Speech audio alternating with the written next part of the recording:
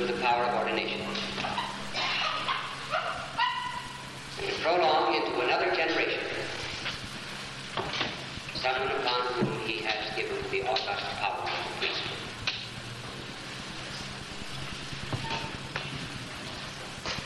Father Andrew, this is an eternal priesthood you are receiving. It is eternal because you are in Christ. That's the reason of its eternity. The Epistle to the Hebrews makes a contrast between the priesthood of Aaron, or the priesthood of Levi, and the priesthood of Christ, and says that the priesthood of Levi was carnal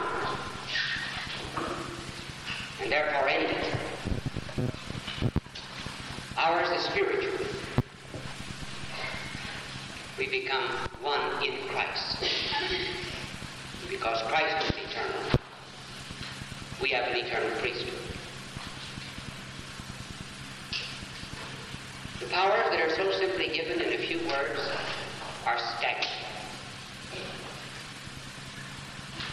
One with power, for example, to go to the hill of Calvary and just take up the cross, plant it down in Geneva, in a monastery, in Asia, Africa, or any city or village.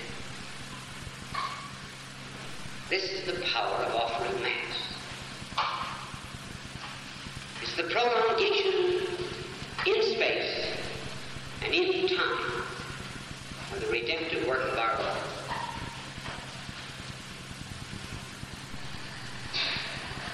What our Lord did on Calvary, in a certain sense, it was localized.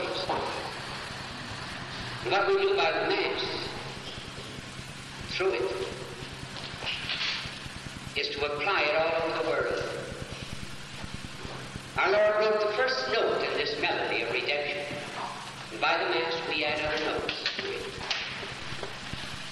And this is the harmony of the peace of God. Then the power to forgive sins. You will never forget your first absolution. You will never forget your first Mass.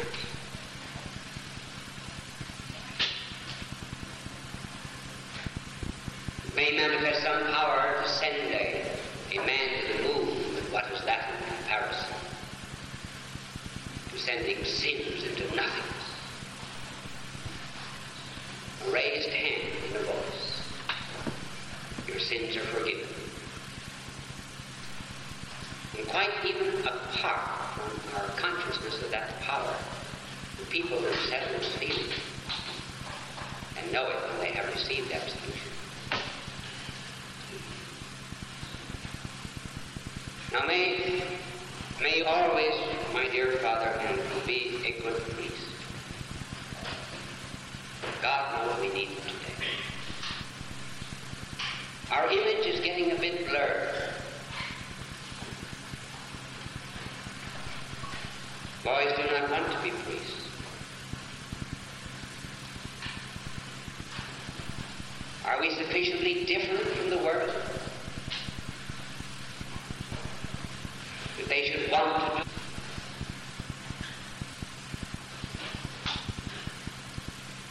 If there is any key to the salvation of the world today, the renovation of the church, it is in the renewal of the priesthood. The sheep are what the shepherd are. As the Old Testament prophet said, as the priest, so the people. There's a gradual decline of morals and spirituality in the world. A decline even of reverence for that to which your priesthood, on which it centers, namely the Eucharist. And whenever there begins to be a decline of spirituality in the church, it's first felt in devotion to the Eucharist. That is where Judas failed. long before he became avaricious in the gospel.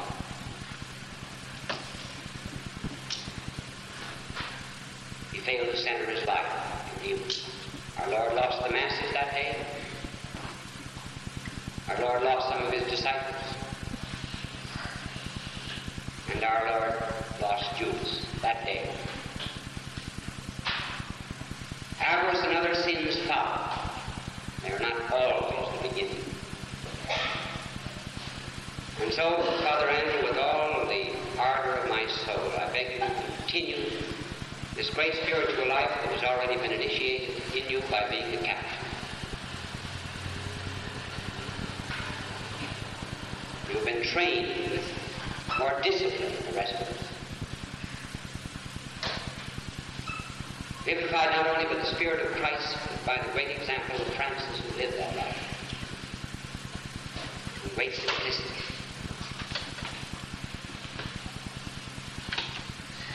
The emotional thrill of the first Mass will leave,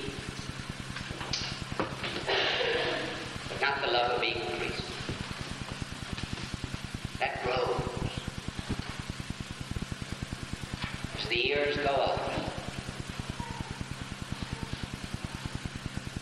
You are the first priest, I think, that I have ordained since the council. You are, definitely. I've consecrated about 3 times as many bishops as I have ordained priests.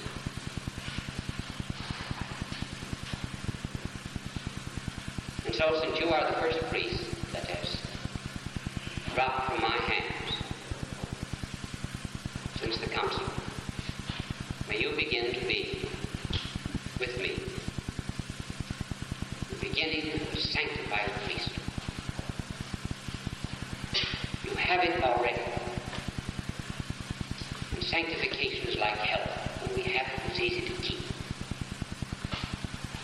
When we lose it, it's hard to get back. Doubly hard. You are a holy man. You will be a holy priest. And the world will be better because of this day. And because I bow down in reverence to your own personal holiness and to the special kind of holiness which the Capuchins instill in you, I ask you now to come to the center of the altar